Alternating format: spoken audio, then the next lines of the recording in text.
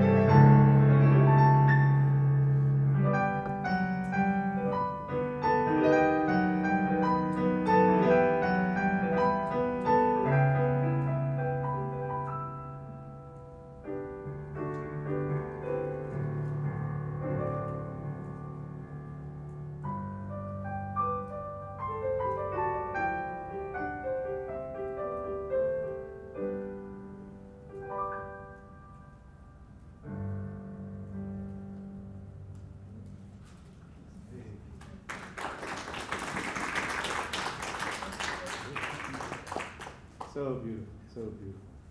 We get to enjoy a little bit of heaven on this side, right? Hey, and I'd like you to turn in your Bibles, please, to the book of Revelation, all right, chapter 1, as we continue our study there in the book of Revelation.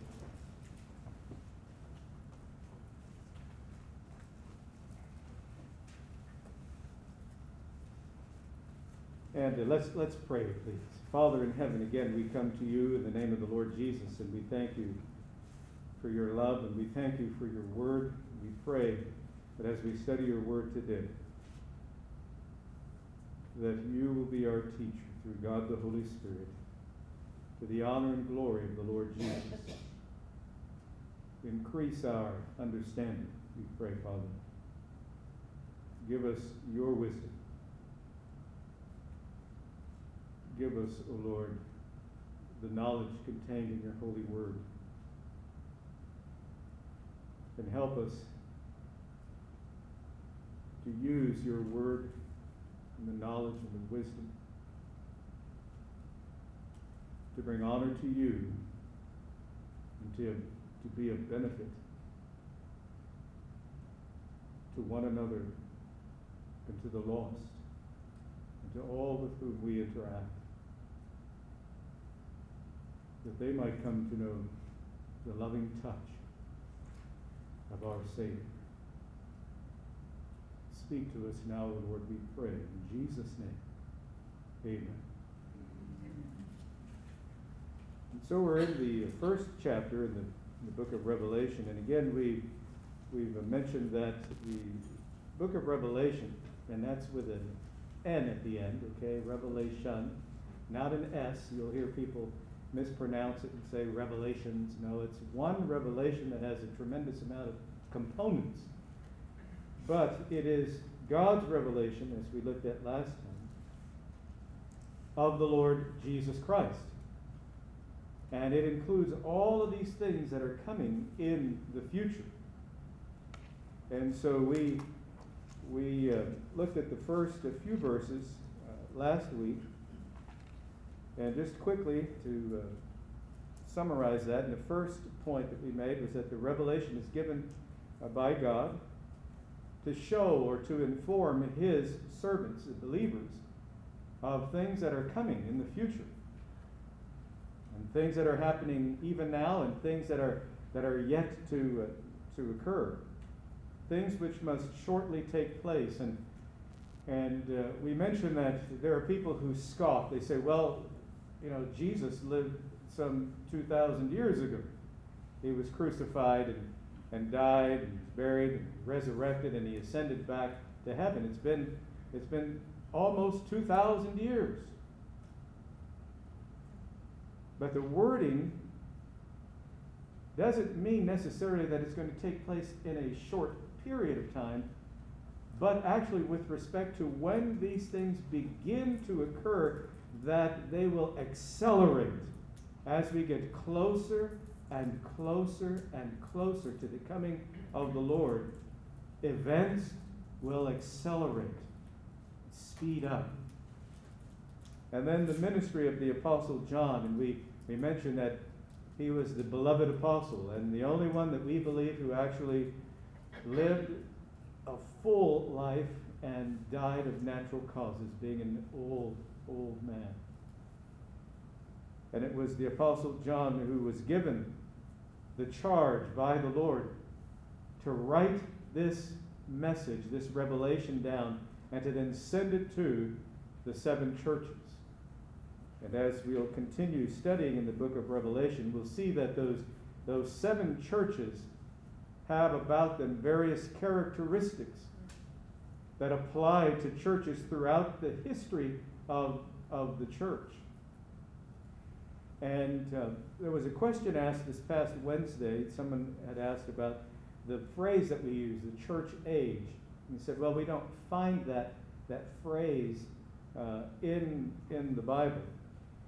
But it's a concept, and there are many concepts that are discussed within the Bible, taught, doctrines. So as the human race, we use the human language to communicate with one another. And so that phrase, the church age, refers to the period of time from the 1st century until the church is taken up to be with the Lord. Prior to the coming of the Lord Jesus, we had the period of the Old Testament. We read in the Old Testament, you have the Old Testament saints. But even in the Old Testament, you have various ages or periods of time. There was a period of time when there was no law, no specific written law. However, there was a law called, in the Latin, the ex talionis. It was the law of an eye for an eye and a tooth for a tooth. You probably have heard that saying. And so it'd be hand for hand, foot for foot, eye for eye, life for life, etc., etc. But throughout all of these ages, God has always saved by grace. And even the law was given by God's grace, because it was given to the Jewish people to teach them how they were to live, how they were to interact with one another, and how they were to worship God, and how they were to conduct ceremonies and to worship their worship ceremonies, both in the tabernacle as well as later when they built the various temples. But the book of Revelation also goes on to say that there is a special blessing to those who read and those who hear and those who keep. And we said that this reading is actually supposed to be a public reading. And we should all read in private, but we should also read in public. And so when we meet together in a service like this, we have a public reading of God's holy word. And sadly, in so many churches, the Bible is no longer read. As a matter of fact, people come to church and they don't even bring a Bible with them. And even though they might have one at home, they don't read it at home. It gathers dust. God's word is to be read, both privately and publicly. And then those who hear, that is, allow the message to sink into the heart, to actually make a difference in their lives. God's word is supposed to be not a stranger, but rather a welcomed guest, right? A part of the family, amen? God's word. And then to keep it, that is to obey, to submit to it, to hold on to it, to live by it. And then this message is to the 7 churches. And we mentioned just a moment ago that it's indicative of churches throughout the ages. The message is one of grace and peace, and it's always in that order. Grace and peace. God giving to us what we don't deserve, an unmerited kindness, His love, His mercy, and the peace. And that peace doesn't necessarily mean that we'll not have any difficulties or challenges or pain or sorrow or frustration or misery. No, the peace that's referred to here is a right relationship with God. made possible through the crucifixion of Jesus, his death upon the cross, bringing us into a restored relationship, a right relationship, reconciled to God, forgiven. It's a special relationship. We have what is referred to as positional righteousness. We have positional righteousness. We've been given a special position. It's one of forgiveness. We are forgiven. And that forgiveness is eternal. Now, some folks get that mixed up because they'll do something and suffer for what they've done. Well, built into choices are consequences. They're either benefits or consequences, right? But that doesn't mean you've lost your salvation. Your salvation is a gift that has been given to us by God, and it's eternal. It is not temporary. It is eternal. But we are still subject to the law, if you will, in the sense of consequence. We make a choice. We're either going to benefit if it's a positive choice, or we may suffer a certain consequence or loss. It's just like the law of gravity. If I go outside and I get on the top of this building and jump off, well, what's going to happen? I'm either going to break my neck, break one leg or maybe two legs, right? Mess up my back, you name it, and might get killed. Now, is that God's fault? No, it's my own fault. So, if a Christian wants to be a knucklehead, right, they're going to suffer the consequences of the various choices that they make. But God has forgiven us and given us eternal life. Now notice that the message comes from Him. That is from God the Father, who is and who was and who is to come. God the Father is the eternal God. And beside Him there is no other.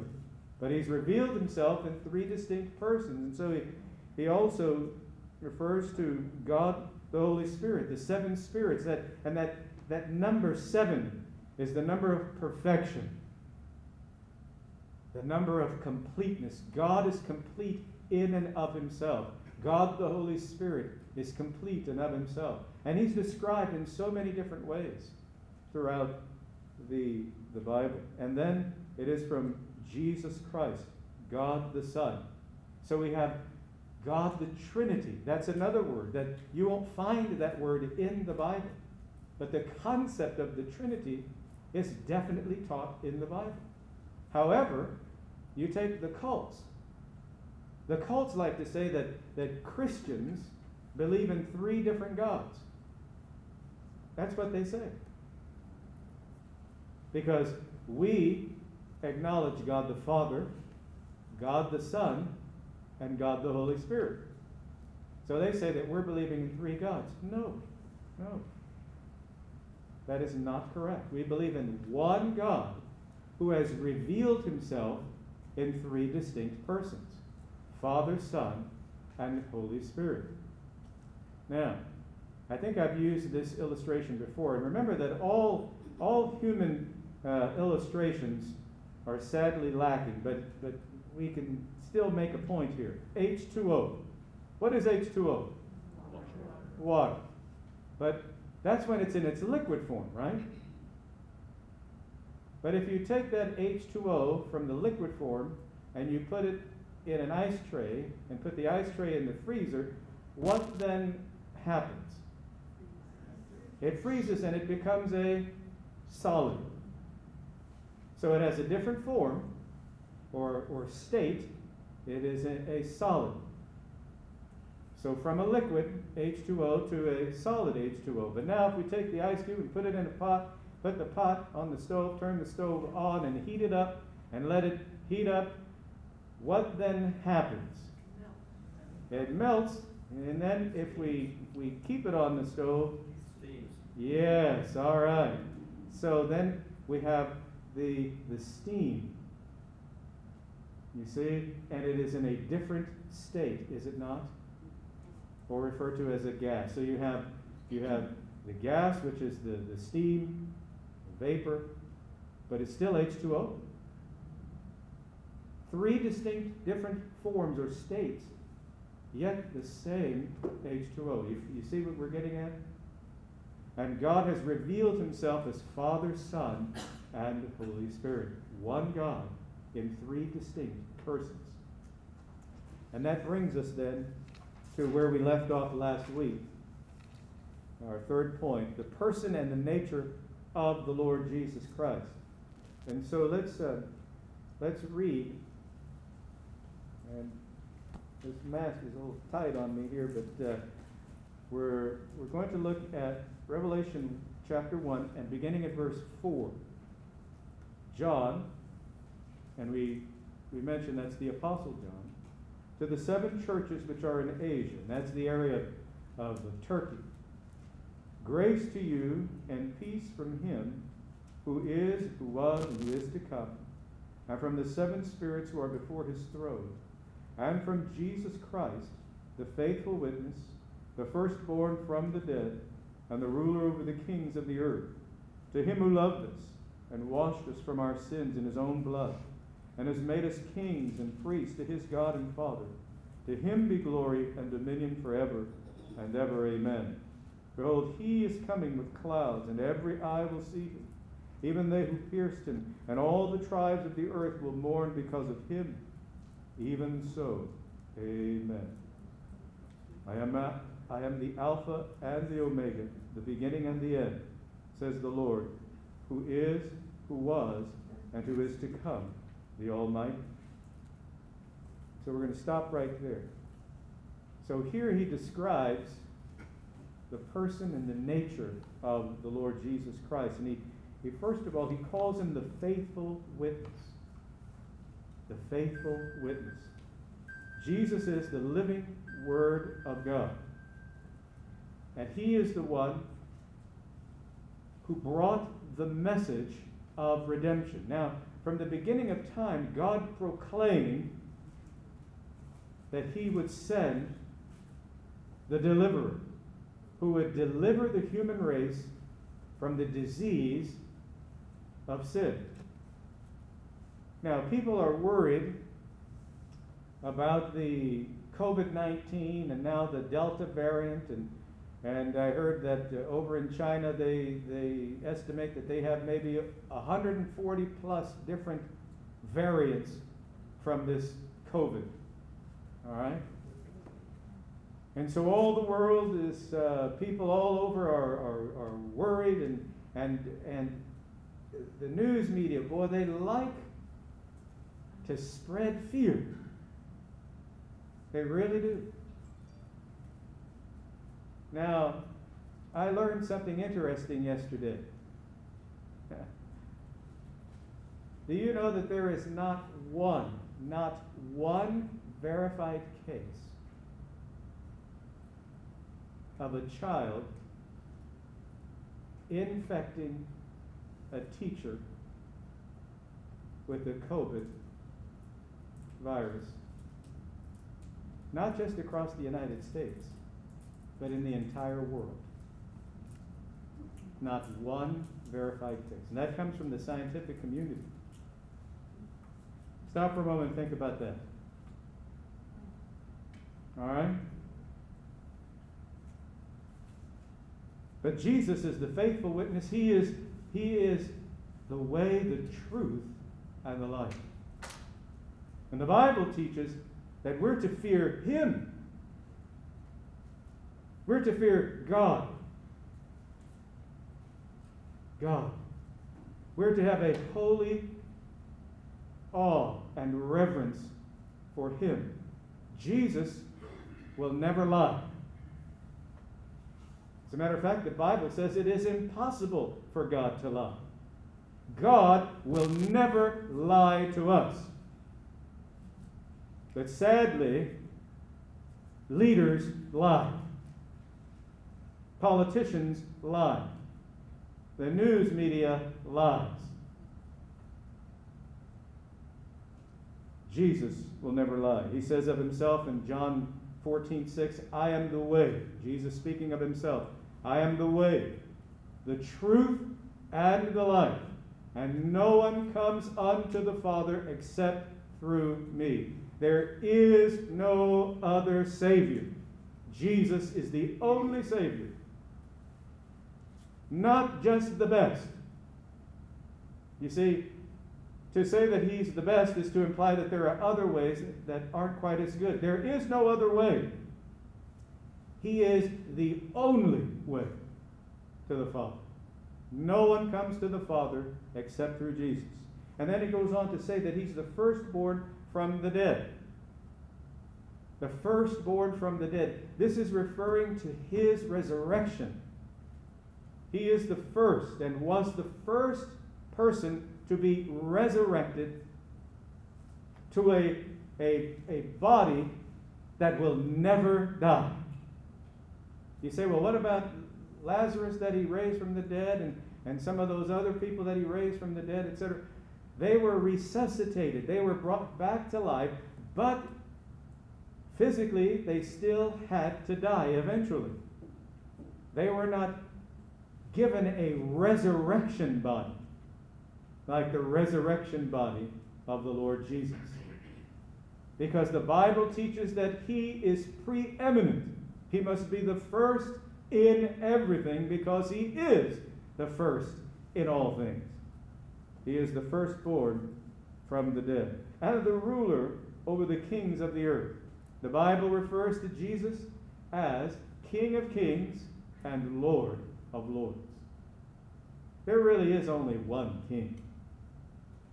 Only one real king. And that is the Lord Jesus.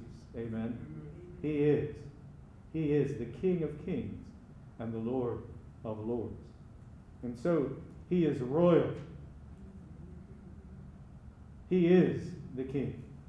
He is sovereign of the universe.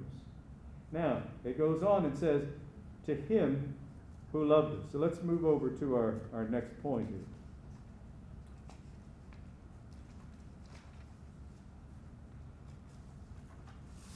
To Jesus Christ be glory and sovereignty. And why? Well, we've just mentioned, he is sovereign Lord over all creation. But he loved us. Notice, to him, that is to Christ, who loved us. And we read in John 3:16, for God so loved the world that he gave his only begotten Son, that whosoever believeth in him should not perish, but have everlasting life. And again, what does everlasting mean? What does it mean? It means everlasting, doesn't it?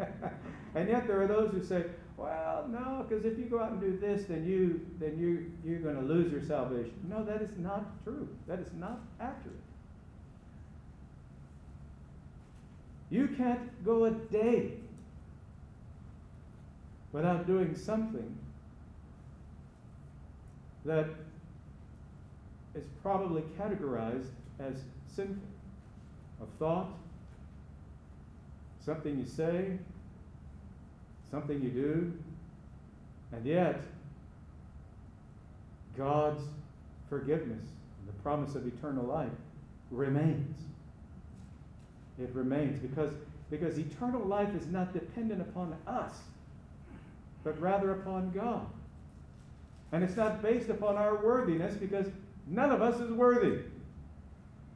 Only God is worthy. He loved us. Now, I want you to turn to the book of Mark.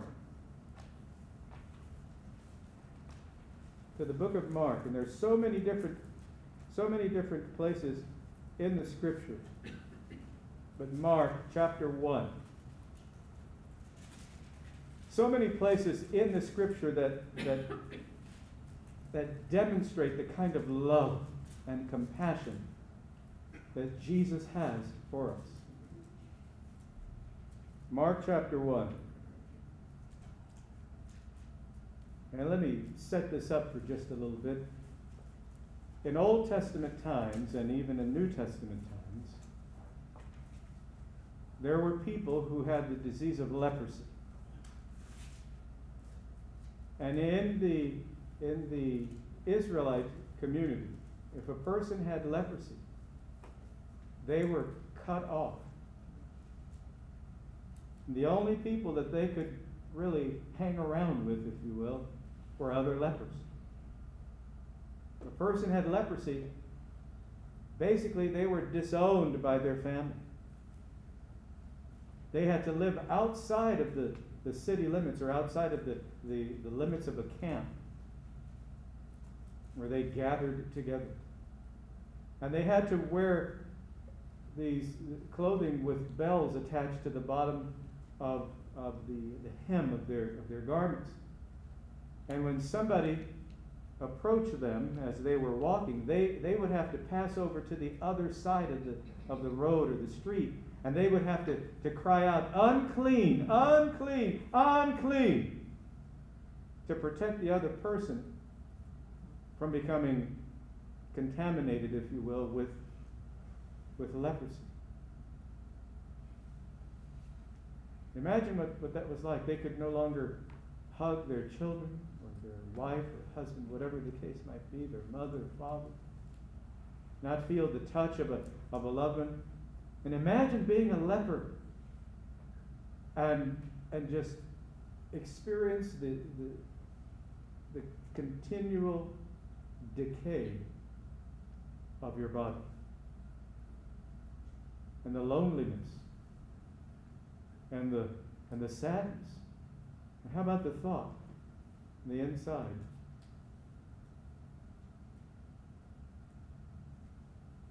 God has given up on you. Imagine what that would be like. To live without hope. The pain and the misery. And so let's read here in Mark chapter 1, beginning at verse 40. Now a leper came to him, begging him, kneeling down to him and saying, "If you are willing, you can make me clean." This leper considered himself dirty and unclean.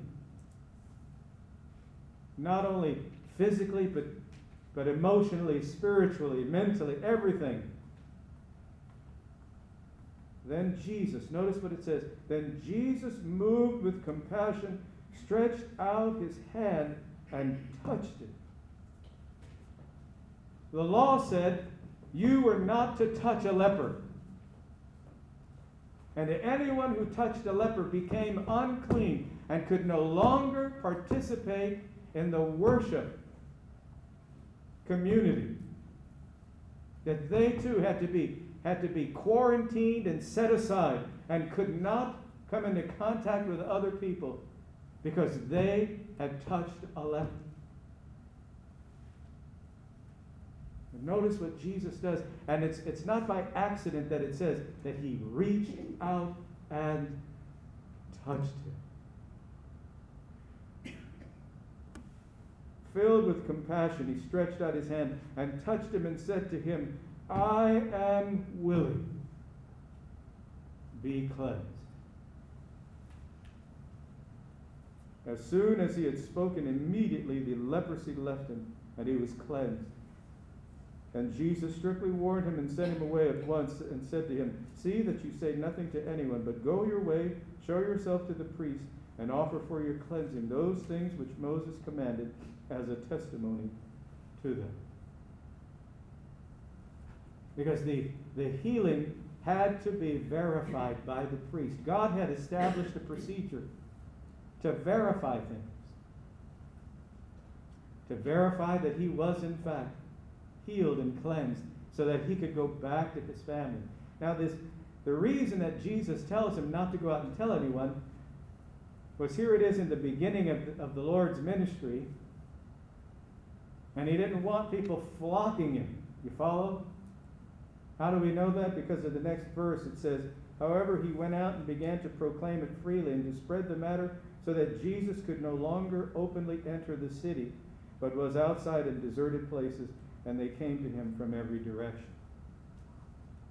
Jesus knew how the people would respond when they heard that this man had been cleansed. And we know from reading the rest of Scripture that they thronged Jesus. Whenever he came to town, they thronged. But the point here is Jesus' love. He loved us. And he loved this leper. Someone that society had thrown to the side. It had no compassion on, alone. Jesus touched him and healed him. He's describing the person and the nature of Jesus. And you know, people say all kinds of things about God. They say all kinds of things about Jesus. But they don't know the Jesus of the Scripture. The loving, compassionate, saving Jesus. And they need to hear that message from us. And back to Revelation. Who loved us and washed us from our sins in his own blood. And notice, Jesus told the leper, I am willing, be cleansed. The idea is one of both cleansing of the soul, the imparting of salvation, the forgiveness of sin, the cleansing of one's soul and life, and the physical healing that also occurred. Jesus is willing. He is willing to forgive. And his grace knows no limit. If a person will come to him, you see, the leper came to Jesus and he said, if you're willing, you can make me clean. A person must come. And if they will call upon the name of the Lord, the Scripture says, whoever calls on the name of the Lord will be saved. That's the message. That's the message of the book of Revelation. That's the message of the entire Bible. That's the message that we as Christians have been privileged, given this wonderful position as children of God, to share that message of love. How many people do you know, or how many people are in your family, they believe that they've done something or several things that they could never be forgiven for? Do you know anyone like that? They actually believe that what they've done, or who they are, or their particular lifestyle is so bad, so wicked, so evil, that they could never be forgiven for what they've done. Well, leprosy was considered a disease that was impossible to recover from. And yet, Jesus healed him because he loved him, as he loves that person that you know, that lives with this overwhelming guilt, this overwhelming feeling or attitude that they're beyond forgiveness. No one is beyond the forgiveness of God. God loves them. And it says, washed us from our sins in his own blood. And we read over in the book of 1 Peter that we are not our own, but we've been bought with a price. And that price was the precious blood of the Lord Jesus Christ. Bought and paid for. We've been bought and paid for. Jesus has redeemed us. That is, he has restored us. He has bought us back into that peaceful, restored relationship. And God has made us kings and priests. That is, He's given us a kingdom. We are citizens of a heaven. Yes, we're citizens here of the United States. We live here in this world. But beyond that, we are citizens of heaven. We are royal people. Why? Because we are children of the great King. Amen. Amen. Never lose sight of the fact that you are a royal child of God himself. Therefore, we ought to act like one. Indeed. And notice, it is to God. We're servants, priests, to his God and Father. We are servants of God Almighty. That is who we serve. And when we serve one another, we serve God. When we seek to be a benefit to other people, we are serving God. When we're helpful to other people, we are honoring God. Of all people, we ought to be those who are willing to help others. And we should also be those who are quick to forgive others. Not based upon another person's worthiness to be forgiven, but based upon the fact that Jesus died on that cross for them as well. And notice that his kingdom is an eternal kingdom. To him, that is to Christ, be glory and dominion, that is authority forever and forever. Forever and forever. And again, I ask you the question, how long is forever? It's forever. Forever. So turn to Isaiah. You're probably familiar with this passage, Isaiah chapter 9 and verses 6 and 7. Isaiah chapter 9.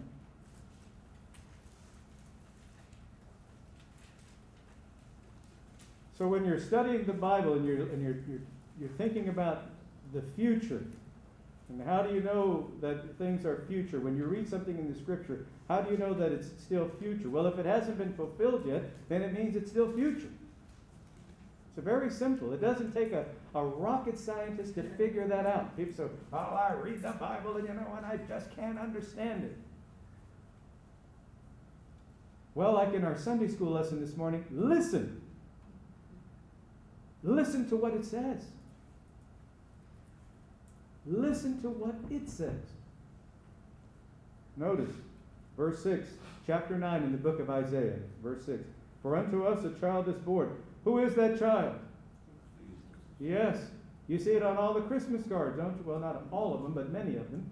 They quote this verse. For unto us a child is born. Unto us a son is given. Who is that son? Jesus. And the government will be upon his shoulder. And his name will be called. Again, this is giving a description of his person and his nature. Wonderful. He is wonderful, is he not? And we sing that hymn, his name is wonderful. Amen. And then Counselor. He is the one who can counsel us in our lives. He is the one who can enable us to overcome the challenges of life. Mighty God. Notice that he's called Mighty God. You see that? As I mentioned earlier, those in the cults, they like to say that he's not God. That's what they say. That's how we know that they're false. Because they don't acknowledge him as God. Yet the Scripture calls him God. Wonderful Counselor, Mighty God, Everlasting Father. Notice that. Or Father of Eternity. Prince of Peace. You're familiar with that term. He's called the Prince of Peace. Now notice here, verse 7. Of the increase of his government and peace there will be no end. Upon the throne of David and over his kingdom, to order it and establish it with judgment and justice from that time forward, even forevermore. The zeal of the Lord of hosts will perform this. Now, has this occurred yet? He's come, right? He's come, God the Son. He went to the cross. He died. He was buried. He rose from the dead. He ascended back to the Father. But has he established the kingdom once again in Israel? No, it has not been done yet. It is future. But the Scripture says that his kingdom will last forever. It is coming. Jesus is king. Whether or not the world acknowledges him as king does not negate the truth that he is the king. And he is the coming king. He is coming again. And back to Revelation. His dominion, notice, his glory and dominion forever and ever. Amen. The Bible is consistent from cover to cover, from book to book, verse to verse. The Bible is consistent. Jesus Christ's kingdom will last forever. And here's the glorious part of it as well. We are citizens in that kingdom. We will live forever. Now, moving on. It goes on. Jesus will return. And the scripture says, behold, he is coming with the clouds, and every eye will see him. Even they who pierced him, and all the tribes of the earth will mourn because of him. Even so, amen. So if you look into the first chapter in the book of Acts, you'll recall that as Jesus was with the disciples, as he spoke to them, the Bible says he was then taken up. And what was he taken up in? He was taken up in the clouds, it says. And a cloud received him out of their sight. And you can turn there and look at it and see that that's what it says. And there were two angels there. And said, Men of Galilee, why are you looking up into heaven? This same Jesus whom you've seen go up into heaven shall so come in like manner as you've seen him go into heaven. He's going to come with the clouds. Now, there are many different interpretations with respect to clouds. The most literal is that when he comes, you're going to see him and all of the clouds. But that term is also used with reference to witnesses. Over in the book of Hebrews, it says we're surrounded by a cloud of witnesses, indicating a multitude of people, from saints from all of the ages.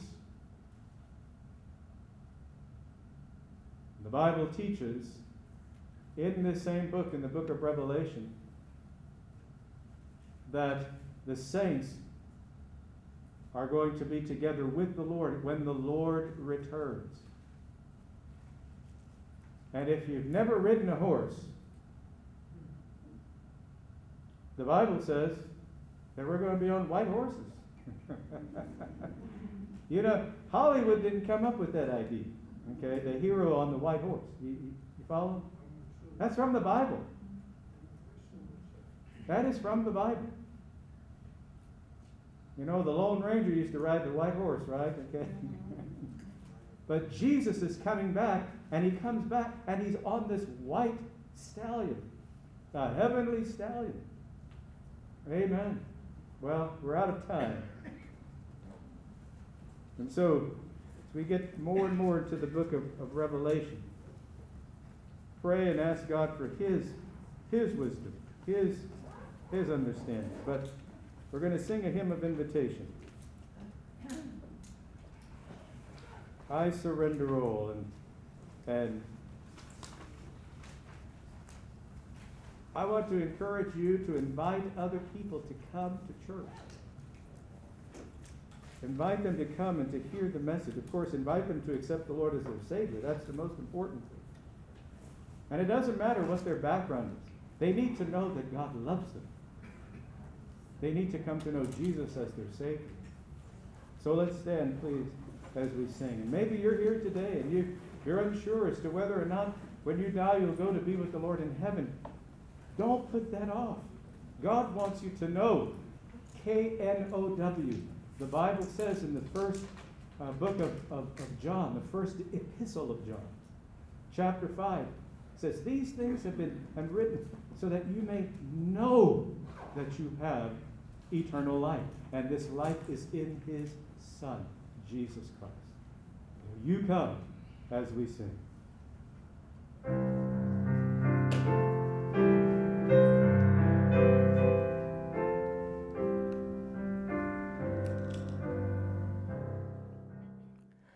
We pray that you have been blessed by today's lessons from God's Word. And we invite you to contact us with any questions that you may have, especially questions regarding your relationship with the Lord Jesus Christ. We want to help you with your walk of faith in the Lord Jesus Christ and with your understanding of His holy word, the Bible. Our contact information is listed in the podcast show notes. May God richly bless you.